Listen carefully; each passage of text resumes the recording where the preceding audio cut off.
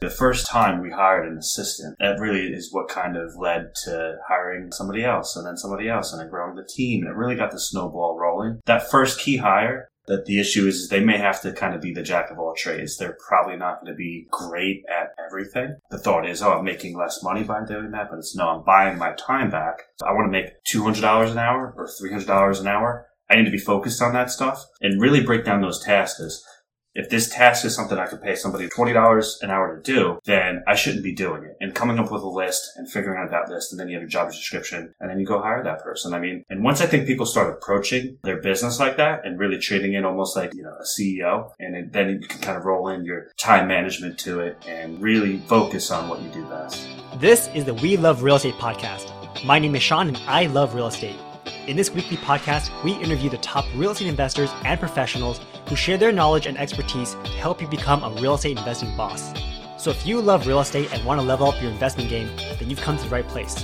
And now, on to the show. What's going on, investors, and welcome to episode 267 of the We Love Real Estate podcast with Sean Pan. On today's episode, we have Justin Bosak back on the show. Justin is a partner and owner of RE/MAX Revolution, a real estate brokerage located in New Jersey. In this episode, he'll share the challenges that he faced when starting his company and how he was able to massively grow it during the pandemic. He'll talk about why you should be hiring a team as soon as you can so that you can grow faster. He'll also talk about his social media strategy and how it helps him in his business. So if you want to learn how to effectively hire a team for your company's success, then you need to listen to this episode. As always, if you're an active real estate investor and you need a hard money loan for your next project, then you can reach out to me directly at sean@everythingrei.com. That's SEAN at everythingrei.com. Enjoy the show, and I'll see you next week. All right, Justin, welcome back on the show. It's a pleasure to have you on again. For those of the listeners who haven't heard you before, can you go ahead and introduce yourself again and let us know who you are and what you do? Sure thing. My name is Justin Bosak. I am a partner and owner of RE/MAX Revolution, located at the Jersey Shore. That's Wall Township, New Jersey. We have been open for about 3 years now as a brokerage. Before that, we were operating as a team called the Ocean Six Group. It's one of the top teams in New Jersey. We kind of took that and expanded on it and, turned it into a brokerage. Yeah, so it's been about 2 years since you were last on the show. Do you want to give us a quick update of, what's changed and what's new since the past 2 years? Right. So obviously, pandemic hit. So great way to kind of, roll in your first full year of running a brokerage. So, there was a little pause for concern on some things as far as marketing, advertising, and a lot of the money that we were spending for stuff. But we kind of just kept pushing ahead. Within that year of 2020, we actually ended the year doubling the size of our office, which was fun. And then the year after that, which was 2021, we did the same thing, doubled again without recruiting. And we were actually just awarded the RE/MAX Awards dinner just last week. New Jersey Brokerage of the Year for RE/MAX. And we were so surprised because, that's not what you're in the business for, but it was cool that they recognized that we were doing things differently. And we were growing, I guess, when a lot of other brokerages weren't. Were you surprised that there was such an uptick in real estate sales once COVID hit? Yeah, our area is kind of like a suburb of New York City. So we're like 60 miles outside of the city, and a lot of the major cities in North Jersey as well. A lot of the people that were in the cities didn't feel the need to be there. They, wanted more space. You have people that are obviously going remote and need, an office space or something like that. And, figured if I don't need to be in the office, what am I doing here in this little apartment? Let me go down south where it's a little bit more open. Things were a little bit more open down where we're at. Just, we're less on top of each other. It's, it's more of a rural area by the beach. So yeah, the people just came down in droves. It's been insane. We have seen a similar thing in California, especially in San Francisco. People were spending $1.3 million, $1.5 million for a 1,000 square foot condo where you have to pay like $700 or $900 a month in HOA dues. And they're like, well, if there's a shutdown, I don't have to be here. Why am I paying all this money? When I can spend the same amount of money and get a huge house over in the East Bay, which is like 20, 30 minutes away from San Francisco. Even myself, so we recently moved to Dallas from California. And that's been interesting, right? Like our entire home purchase price is less than a down payment for a normal home in the Bay Area. So it's like, this is shock, right? But we still have our Bay Area wages. We still have our full-time jobs. That's amazing. But now we bring that to Texas and we can now feel like our dollar goes way further. So it's insane. Yeah. And that's really throughout the country too. You speak with different brokers and I do from all over. And yeah, it seems like everywhere outside of like LA, New York, San Fran, seems like everybody's thriving, so, but even the city now is starting to come back a little bit. They're starting to do a little bit better with sales because you're seeing, I guess, some international people are starting to buy back in those areas, which is really kind of what funnels that area. And it's kind of it's funny how migration works because international goes to New York and, I think San Francisco and LA, it's the same thing. And then the people from, LA to get more from their money, they sprawl out and move to other areas. And same thing with New York. They move out to either New Jersey or Connecticut. And then it's the migration of the people that are at the Jersey Shore. They're like, oh, well, I sold my house for X. I can't buy a house now here. So then they're going to South Carolina, Georgia, Florida. So it's super interesting because we've known that was kind of like a progression, I think, in people's lives. And to see it almost on steroids when COVID hit just happened rampantly. And it's insane because even, South Carolina, North Carolina, Georgia, Florida, same thing. Just the prices are booming. It's insane. Yeah. I have some rental properties that I purchased 5 years ago, and I really bought them for pure cash flow plays. But because of the pandemic, because of the booms in those markets, the property values have doubled in price over those past 5 years. So I'm here thinking, wow, I'm an intelligent investor. I chose wisely, but in reality, it's just these economic forces that no one really foresees, and then we get rewarded for it. Yeah. Well, that's the thing. And I always tell this to certain people. Maybe they get told they're lucky or something, or, oh, I can't do it because you started earlier, this and that. It's like, you just got to be in the game, right? If you own some housing and then some things happen that are outside of our control, because you can't control an entire market. Even if you're a big, brokerage firm or something that acquires, apartments and things like that, you still can't control the market. It's impossible. So things are just going to happen. You just got to be in the game. Same thing with real estate. You have your license and you're just in the market at the right time, you could do well. Yeah, a lot of my friends who are agents did really well in 2021. They had like record-breaking years. As you may know, I'm a hard money lender, so we do a lot of loans. Like this past year, we had record-breaking numbers. Basically, every month was a new record-breaking month. But now, in the past few weeks, interest rates have increased quite a bit. Have you seen any changes in the market because of rising interest rates? No, not yet, because we're at such a shortage. We're right now about a third of what we'd see active on the market. The supply is really it's about a month's supply, where normally you'd see 4 to 5 months of supply. So yeah, something's got to give. It's pretty crazy out there still. We thought maybe going into winter, we'll see some more properties at the market and things will, settle down as New York kind of gets back open and things start going away. But it hasn't stopped. So when you say you have 1 month of inventory and normally you have 4 to 5 months, when was that? Like, when were you guys usually seeing 4 to 5 months of inventory? So that was pre-COVID for the most part. I mean, as 2020 hit the summer, we started seeing those numbers, start to drop down to 3 months, then to 2 months, then to 1 month. I mean, 1 month is insane. I mean, in the markets were, 2018, 2017, you were probably about 6 months. 2012, you were like a year of, in inventory on the market. And that's kind of when things started turning around. Like 2013, we started seeing the numbers drop down. Yeah, so I do a monthly market analysis of the Bay Area for my YouTube channel, so I'm always looking at the numbers. And we're seeing around 14 days to 1 month for most of the property types over in the Bay Area. And yeah, in most markets, it is 3 months. Like that's a normal buyer's market. It's normal. But then when you hit 1 month, there's just not enough inventory. People are making cash offers. People are making offers 20% above asking price. No contingencies. Are you starting to see that over where you're at as well? Oh, yeah. I mean, those are the deals that are winning by far. So, and what we've seen too is the mortgage companies getting creative. We have a couple of mortgage companies that are making the buyers cash buyers and actually acquiring the property for the buyers and then doing a double sale and having the buyer just pay the realty transfer fee in order just to get the mortgage. Because they saw that they were having a tough time where they were writing pre-approval after pre-approval after pre-approval, and the buyers kept on losing. So they figured out a way. They got funding, and they said, let's just make all of our buyers cash buyers. And even for like FHA buyers or VA buyers, they're doing that program for those buyers now too. So it's just all about innovation, right? It's just, here's a problem, and as a mortgage company, if you can get on the front end of that, you can kind of keep your deal flow up, because obviously there was a boom with refis, and we know everybody in the mortgage industry over the last 2 years, everybody's doing well, way beyond what you could ever imagine, because it's not just you're getting the real estate deals. Obviously, you're getting everybody and their mother wanting to refi.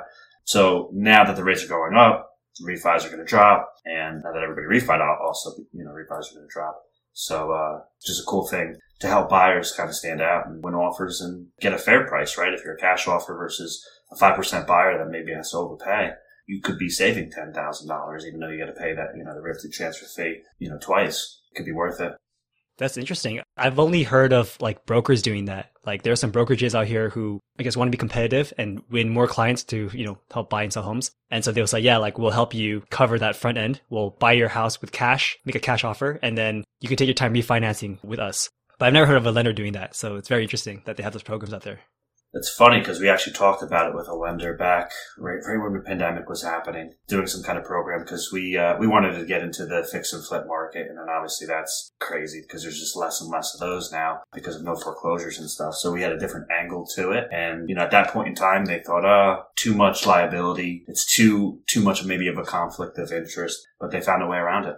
Mm-hmm. So again, as a hard money lender, I'm seeing my own interest rates increase by over 0.5% within the past month. And for me, like that kind of worries me a little bit, more so for my clients. On the one hand, I want to do more loans for them. Like, oh yeah, here's a hard money loan, no problem. But on the back end, I'm like, dude, if they don't make money, then first of all, it looks bad on us, right? Because we gave them the loan. And then second of all, like it sucks for them. And then if they lose money, they won't come back to us.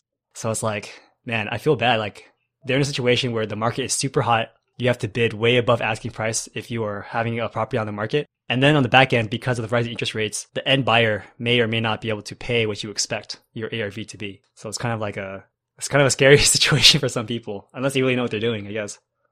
Yeah, it's one of those things, right? You never know when the other side of the market is going to show its head.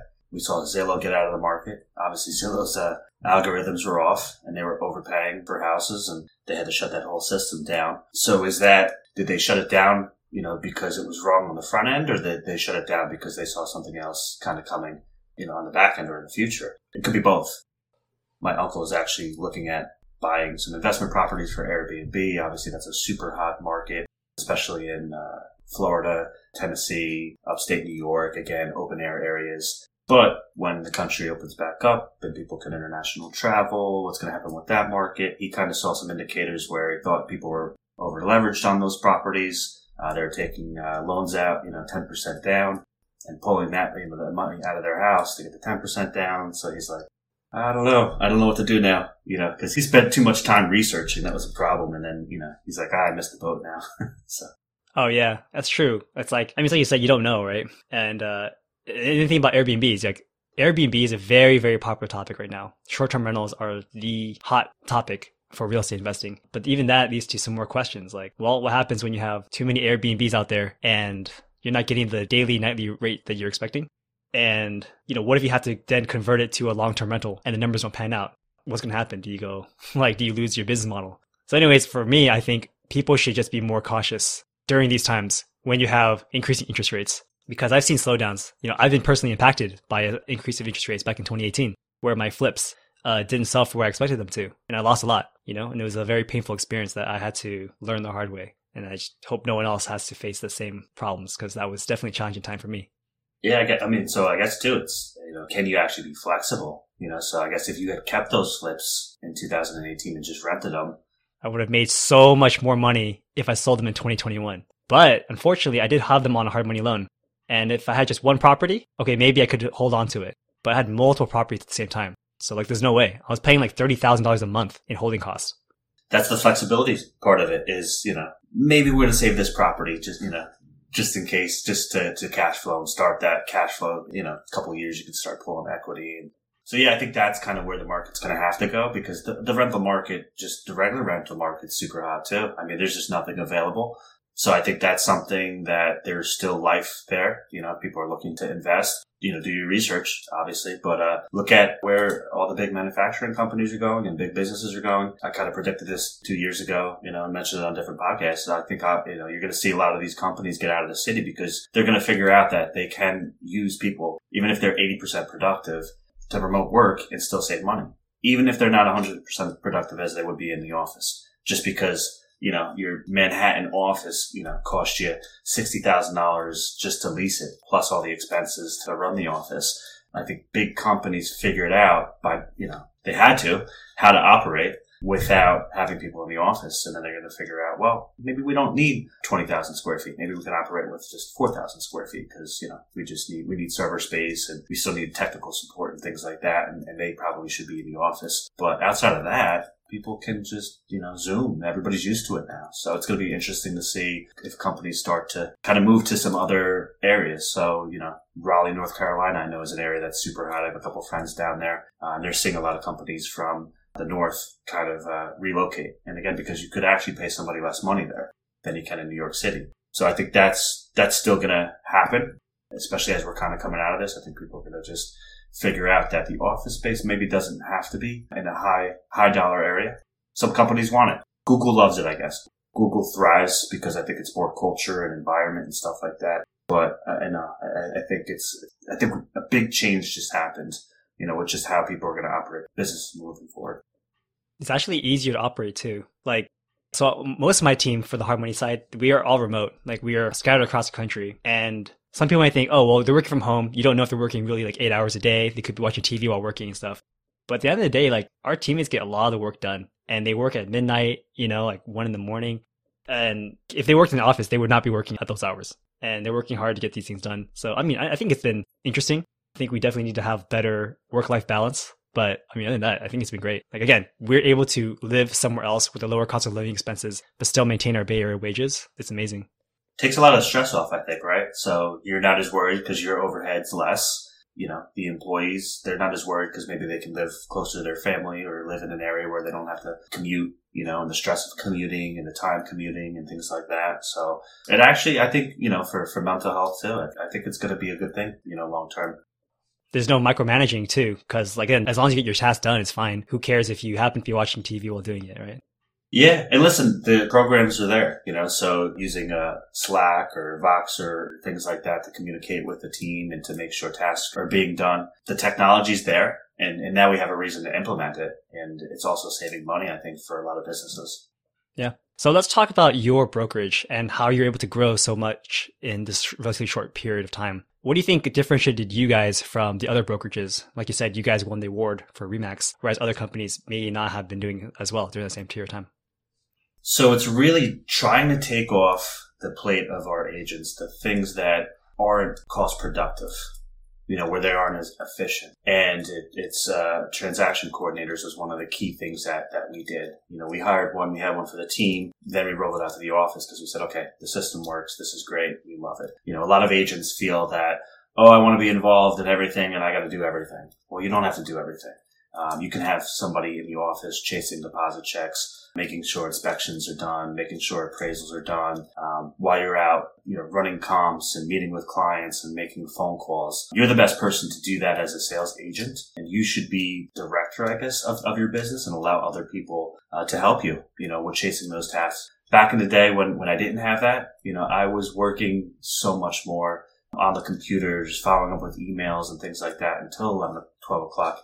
At night to make sure things are done, doing things proactively, sending out emails to follow up with stuff that I knew was going to come up in the next day. And now I don't have to worry about it at all. I have the ability to kind of do what I do best, and that's meeting with clients. And that was one of the key things for our office. Most offices don't offer that. A lot of teams have implemented that into their systems, but you don't really see offices doing that. So not everybody wants to run a team. So we felt that if we can kind of create all the aspects that make the team productive and efficient and morph it into the brokerage and allow the agents that want to be single agents that don't want to deal with the team, because there's a lot of them. We proved it because we have 137 agents now and, 3/4 of them are not team agents.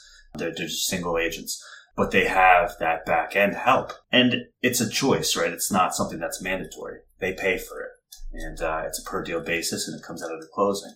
We hired somebody to do signs and set up for open houses. We have somebody that does drone and Matterport in-house. That lowers the cost. It was double the price. I mean, we're really doing it almost at a break even. But again, to lower the expenses for the agents and add that service and know that, hey, if I need something done for me too, I could also get it done the next day and get it quick. Having 2 marketing people now, started with 1, now we're at 2, to do the postcards, to do the mailers, to get the lists, for either cold calling for RedX to set you up with the listing, put the listing into the systems, to set up your showing time. So all the things that really, if you really sit down and think about all the things that you have to do on a listing, and it takes up time. It takes hours. And as a realtor, even just putting in your listing, a lot of times you just get bogged down because you're dealing with negotiations and you're dealing with all these different things coming. Your phone's ringing. Somebody wants to make an appointment. They have questions about your listing. And then you turn around and before you know it, you spent 2.5 hours trying to put in a listing. Hand it off to somebody that could get it done in 30 minutes and then just do it again, what you do best. And if you communicate and they get the synergy as far as like how you want to do things, it becomes easy. A lot of it is just releasing, I guess, that control over everything. And once you do that, I feel that you open up more of your time, you get your time back. And, we actually sit down with our agents and also do what we call, just an accountability session for, their deals and their transactions to break down what is their average dollar per hour. And we break it down and where are your leads coming from and what are you best at? We don't tell all of our agents to do the same thing. We want them to focus on what they're best at. So if you're great on the phones, okay, we're going to teach you how to make more phone calls. If you're not good at paperwork, okay, we're going to teach you this. And it's really just everything is custom for each agent in the office to come in and really thrive and do things, the way they want to do them. Yeah, that's great that you have the support system. I know like as a loan officer, sometimes I have to do a lot of my own back-end paperwork or a lot of follow-up. And that takes a lot of time out of my day versus doing something like this, where I can make a podcast and I can speak to hundreds of people about hard money loans, which is better time spent than back-end office work on one particular deal. So I guess you would say in summary, the support you give your agents is why you're able to grow so much versus the other brokerages who say, you know what, you have to do everything on your own. And yeah. Right. Figure it out, right? Like it's your problem. We're just here to take your money. We have 10 staff now. We just hired a recruiter. And we're going to hire more. Our ratio is really good for staff. That's one of the things and reasons why we won Brokerage of the Year. We really hit all the metrics that they were looking for. Deals per agent, was another big one. We don't really have a lot of agents that are just license hangers. If you're new and you're coming to our company, you're going to go on a team and you're going to learn. Somebody's going to give you leads and they're going to train you. And, the expectation is if you're not doing at least 10 deals within the first year, or on the cusp of doing 10 deals in the first year, then you should probably not be here. We're looking to make this more volume-based, more efficient machine, and that allows us to have the staff and have the people to help. And it's something that we knew that worked. We started in a brokerage back in 2004, me and my two business partners, and they had some similar systems set up, not exactly what we were doing. But we saw that if people kind of stayed in their lane and focused on what they did best, they were more productive and more efficient. And really the first time we hired an assistant, that really is what kind of led to hiring, somebody else and then somebody else and then growing the team. And it really got the snowball rolling. That first key hire, that the issue is they may have to kind of be the jack of all trades. They're probably not going to be great at everything. And or maybe it's a synergy with you maybe doing some stuff and they're doing the other stuff, like the paperwork, like you said. You could hire somebody for probably $15, $18 an hour to do it. Now, the thought is, I'm making less money by doing that, but it's no, I'm buying my time back so I could go do the dollar productive. I want to make $200 an hour or $300 an hour. I need to be focused on that stuff and really break down those tasks as what is this task costing me? If this task is something I could pay somebody $20 an hour to do, then I shouldn't be doing it. And coming up with a list and figuring out that list, and then you have a job description, and then you go hire that person. There's certain things that I do, and I question, how much is this going to cost me? Like the other day, I drove an hour both ways to pick up something, but I knew I could save $1,000 by doing it. So if the number was 200, I was not driving 2 hours. It was an hour each way, 2 hours to get it, because I know my time is worth more than that. And once I think people start approaching their business like that and really treating it almost like a CEO, it really just, there's levels to it. And then you can kind of roll in your time management to it and really focus on what you do best. Sometimes I even think that it's worth paying someone to do it because if you don't have someone else doing it, then it won't even get done in the first place. Like as an example, I have a great team of virtual assistants over in the Philippines and, I pay them a decent salary. And even though sometimes the activities they generate don't earn me money right away, it's the fact that at least it's getting done. Like I had on my to-do list a task to set up my email systems where I would have like email flow for people who come onto my subscription list, but I didn't do it for 2 years. Whereas now I paid someone to do it and it's done within like 2 months. So yeah. That's where having key people, that know what they're doing. And, like we do a lot of social media. And my guy, Angel, he's brilliant. I mean, it's great when we get into a space and start kind of creating things and figuring things out. But I know he's going to implement. And he's been able to scale his business because of that too. And I don't need to know everything, right? I don't need to know exactly how the audience works in the back end of the Facebook ad system. But we'll talk about it. But I don't need to know every nuance, about it. I want to take the time to learn to an extent of I just need to know how my money's being spent. And anything else that happens like after that, trial or error, I don't really come back to me, right? And we'll talk about it, and then we'll make moves or we'll make changes. But I think that's the thing is, again, delegating and having key people around you and letting people actually prove to you that they can actually do the job. Now, they may not do it as well as you in the beginning, but how else are they going to learn? And that's really the key. And that's how you really build a business, and lead people, because if you're not training to replace yourself, then I look at it like this, right? I didn't validate us as broker owners until we got to the point where now we're opening a second office. Now I feel like we've proved to people that we've done it and we've become successful. And I mean, obviously we've got brokerage of the year. So there's some people that obviously agree with that. But I look at it until I can replace myself or replace my office or add another office. I feel like I haven't gotten there yet. And it's the same. I looked at the same way with my team, right? Until I could have my team, me refer out listing leads to my team, I felt like I couldn't move on. I got to train them. I got to make sure that they're good. So that way I could take my time and then move it to other higher dollar cost things, creating systems and processes. And, we're opening a title company. We're actually going to open I'm going to call it a media company. It's separate from the real estate, but it's going to intertwine with the real estate and some other local businesses and stuff. But it allows me to now have the time to do that. And I had to actually look at, again, what are the things that are weighing me down? I go through everything around September in the year. All right, I'm going to take this 25% of this kind of business, and I'm actually going to refer it out to other agents on the team or in the office. So it's like making a rule for myself. If I want to get a raise, then I can't do X. And what you figure out is, I've got to average $700,000 per deal. So I can't take a $300,000 deal, a $400,000 deal, or a $500,000 deal. And really no buyers anymore. Last year, I only did 5 buys, and they were all either personal friends or it was like a listing client. And like, it made sense because they were moving up. So I was like, okay, the house I'm listing is 300, but they're buying for 700. So I average it out there that way. But if not, and it's not that I don't want to work with that person. It's just, I know my time is so important. And if I want to give myself a raise, I got to stop doing that bottom 25% and then look at the top and figure out how to add more revenue or more money to the top end of my business, whether it's chasing $1 million deals or doing more new construction and or ancillary services through the company.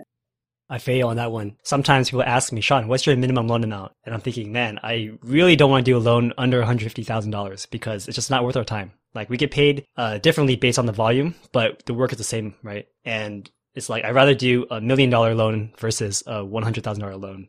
That's more complicated and high leverage. It's like so much work for a small amount.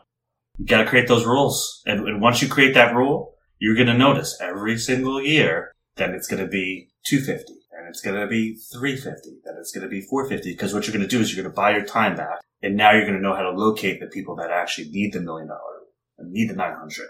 Focus on that because just like you said, you're going to get bogged down with all the paperwork and the process. Like the time to do that loan is the same to do the $1 million loan. Take that time, invest it to find more $1 million loans, and then that opens it up because, it's, what was that, 8X almost? Exactly. Yeah. So let's go back into social media. You say that you're doing that and you have a guy that's helping you with that. As you know, we do social media as well. And without our team, well, we got lucky with the algorithm, but without our team, right, it would be very hard because we have to record it. We have to have someone edit it. We have to upload thumbnails, blah, blah, blah. I really look up to guys like Ryan Pineda. He has a whole crew of people coming up with ideas, making their thumbnails. And all he has to do is sit down and record. Like ideally, that's what we would all love to do, right? Just sit down, tell me what to say and record. And the team handles the rest. What are you up to? And like, what's kind of your social media strategy? Yeah. So number one, obviously, is you got to create the content to start. So, that's where I feel people get stuck. Because that is truly the hardest part is committing to doing it. because you can have a social media guy, but if you're not actually creating the content as an agent, or whatever business you're in, then there's only so much he can do for you. It's funny. I actually sat down with a financial advisor that, writes all my insurances and stuff. And he was stuck. And, I said, well, show me what you're doing, and he had a business page, right? So that number one, no. Hootsuite was synced up to it. I'm like, where is the organic content? Like, there's nothing really here. The key is you have to be able to kind of show yourself to your audience, so they can see your personality and provide value. Don't allow somebody to kind of create the content for you. Like, it is good to have somebody do a little bit here and there, right? Doing the thumbnails is key, but having your face on it or having your quote on it, that's going to bring it up to the next level, and not in somebody else's words or somebody else's thoughts. So yeah, we have, I wouldn't say on staff. Everybody's kind of freelance at this point, but yeah, we have 2 videographers. We've got a couple editors. We have our social media guy who actually has a team now behind him. He started out where he was just running social media ads and chat bots with us. We were like one of his first clients, and now he has a whole team, and it was almost like we kind of forced it on him. I always, I want this, I want that. So we did podcasts. We do a TV show. So now it's like, now we want to do YouTube. So he's got to kind of learn and grow with us, but it's been great because he gets into that creative mindset with me as far as like how are we going to do this? How are we going to unlock it? How are we going to execute it? And, so that allows me to learn too. It's been fun because I like to build and I like to learn. And it's one of those things where it's not always about the money. A lot of times it's about the process too. The process is fun. Building is fun. It's funny. I sent him a picture last night. I love building like Legos and stuff for my kids. I built this big train track set. Huge. Like, my wife was pissed at me. She's like, what are you doing? It's too big and I got to break it. But I don't necessarily like to play with it. I like to build it and then that's it. I don't want to play with it. Just set it up for everybody else, right? And then I kind of looked at it because I had a thought. I'm like, oh my God, I run my business the same way. I like to build all these things. I like to try it and make sure it works. And then I want to let it go because I want to build something else. And I want to move on to the next thing. And it's really now just stacking all these different things. And I was explaining to my wife last night about just the media company that we're building and how that is another stack where we keep on stacking these things and integrate it into the company. Like, why would you ever leave? That's why we're growing. Nobody's leaving. Nobody's leaving and everybody's asking, like, what are they doing? Like, what's going on? Like, in everybody's business, they keep doing more and more and more. And everybody's happy because they're not doing the things that they don't want to do. So I think we're keeping people actually in the business that may have actually blown out. We're making their jobs easier and we're stacking all these things that, it takes years for other brokerages to really catch up or a lot of money and to know, exactly what we're doing. So yeah, we're always looking to innovate and, I have no doubts we're going to be involved with the metaverse at some point, and we're going to have blockchain integrated with deals. This is stuff that we're talking about now, and we're trying to figure out, how do we incorporate it? Like, how would that actually be awesome for the agents and for the clients? And we figured out a few things, but, I have some other things on my plate that I got to finish before I get there. Very cool. Can you tell me a little bit about that media company? Like, what do you envision that to be? So it was actually a vision like 6 years ago, and it was funny because one of my business partners that isn't with us anymore, he's like, yeah, I don't think that's going to work. Now it's like, I see people somewhat doing it. So yeah, it's just creating contents on, top 5 list of restaurant, top 10 list of things to do in the summer or in this month, the best farms to visit in New Jersey, the best beaches ranked. Doing one-on-ones with maybe some restaurant owners, sit down, give me the behind the scenes, the best things about this town, the coolest parks, in a certain town or in a certain county, ranking them.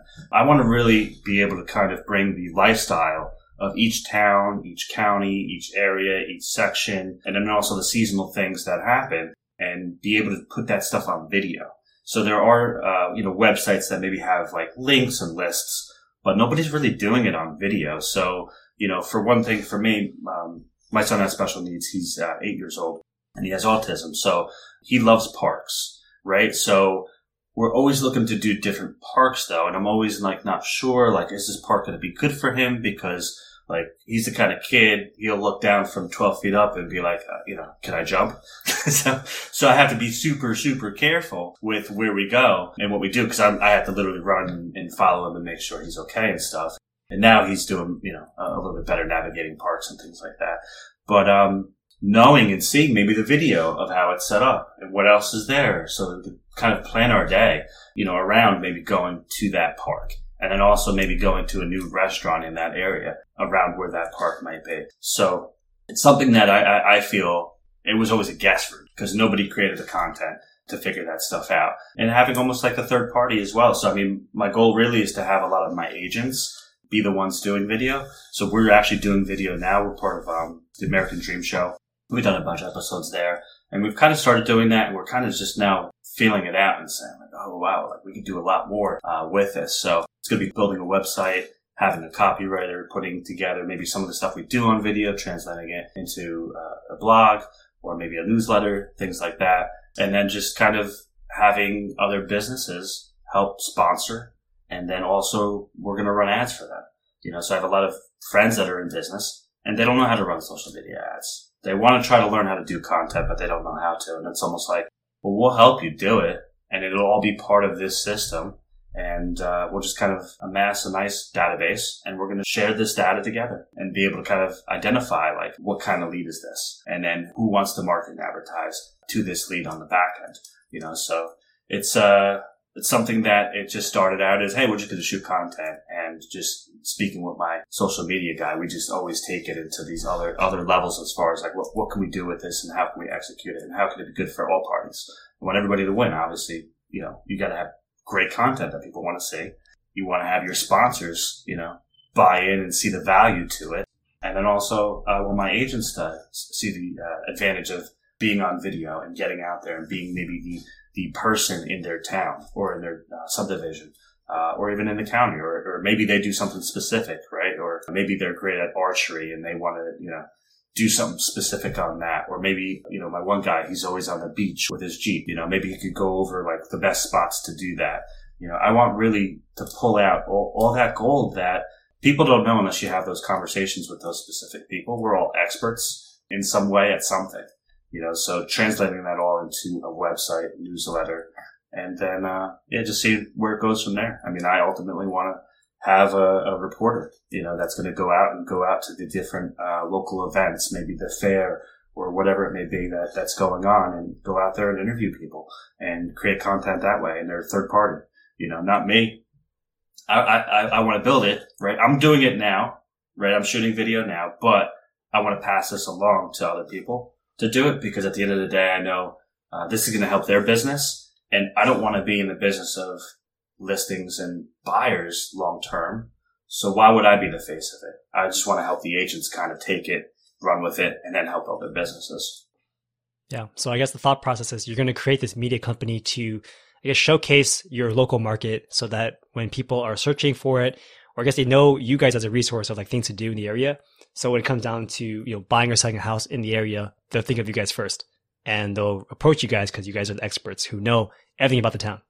Yeah. And I think it's just that much easier for people to kind of be like, regardless, you could be talking about something like, I don't even care about that, but this person's cool. I really like them. That's it. That's all it really comes down to, is personality. Yeah. It kind of goes back to what you said earlier about how you had a friend who is creating a business page for their Instagram, right? I've learned that the hard way too. I created a Sean_everything_REI business page where I had my virtual assistant take video clips from the podcast or video clips from our YouTube channel, some BS quotes or whatever, and then post it. But it's just not the same, right? When you're looking at a business page, it's not you. You're not making stories on there. You're not posting about your own personal life. People tend to not care about business pages that are just straight up like quotes or information. It's like, it's not that interesting. But when you can intertwine it with your own personal life, that's great. I had a friend, she's also, top real estate agent here in the Bay Area, and she came to the same conclusion. Like, her professional business page was being followed by other people who are also professionals, like title agents, insurance companies, maybe other agents, but not clients. So it really did her no good. Whereas her own personal profile had her friends, her family members seeing her on a daily basis, seeing her work. And when it came time for them to actually want to buy a house, then they would reach out to her directly through there. Yeah, I think it's just so much easier to manage, and you don't have to worry about the red tape and everybody.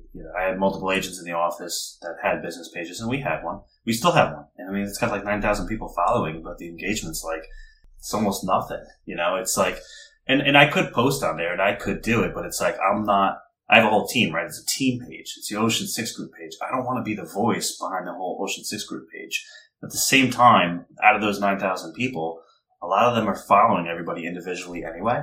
So if everybody's putting out their own personal content, creating their own personal brand, sharing, not just what's going on in business, but in life, people are going to line up with certain things. People may disengage with certain things because maybe they're not in the market, but they just like you. And if you show them like, this is how I am, or this is what's going on in my life, it's you're top of mind. And this is the one thing I told my financial advisor was like, there's probably people that you've done business with in the last 3 or 4 years that have completely forgotten your name. They don't even remember your name. They'd refer you, but they forgot your name because you're not present. You need to be present. You need to be showing up somehow. And it could be just, hey, your emails are going out. That's great. And he's like, but everybody's deleting them. Only 9% of people are opening them. I said, but your name's on it, right? So they see your name. They're not going to forget your name. Let them delete it. Let them unsubscribe. Doesn't matter. It's just, it's branding. But finding people, connecting with people with where they want to be connected with, Instagram, Facebook. I said, get on the whiteboard, man. Show me what's going on with the market. Show me what's happening with the stock market. I remember when, Meet Kevin was first starting, back in the day, and it was all about real estate, right? And now look at what he's doing. He just kind of found his niche and what he was passionate about. And I mean, the kid blew up, and it's just educating people. And a lot of the stuff that he teaches is pretty basic, but his market, is the younger generation and they're learning, so it's figuring out who will connect with you the most and then figuring out a way to educate them or meet them on a platform that they actually want to meet you on. So Instagram, obviously, and TikTok are going to react differently than Facebook, and YouTube. So you've got to have a good understanding of all the different channels and then figure out how to communicate with people on those channels. Yeah. From my experience, when it comes to service-based businesses, Instagram seems to be like the number one, like the best one. TikTok right now has been great for extreme growth. As I've seen personally, TikTok has extreme growth, but the people who are on TikTok are just not there yet. They're still a younger generation. They may not have as much funds. Instagram is like one tier above that. Facebook is great, but it has limitations. Like you have to add them as friends and I may not want to add them, right? You only have a cap of 5,000 people, whereas Instagram, there's no cap. And you can just keep creating more and more content and getting more and more followers. Yeah, but it's awareness. So you can kind of obviously offload people from TikTok that may want to see different things that you're doing and maybe follow you more personally. And they'll, follow you now on Instagram. And again, their expectations are something different on Instagram than on TikTok. It's just going to be a different way to communicate. I have multiple Instagram pages. It's funny. I have other pages that aren't my personal page that are more popular than my personal page. And again, it's what are you communicating? What is it? And what are people resonating with? One of them is just about wellness. Kind of some of the things going on, almost outside politically now in New Jersey. Another one is I buy, sell, trade sports cards, like athletes. So your boy Steph Curry, I'm assuming you're a Warriors fan. Stuff like that. And I have a separate page for that. And that's a page that I built up to do transactions without having to pay 14% eBay fees. And I just sold a card on there for $5,000 to somebody in Laguna Hills last night. $5,000, doesn't know me. PayPal, boom, did a deal, shipped it off.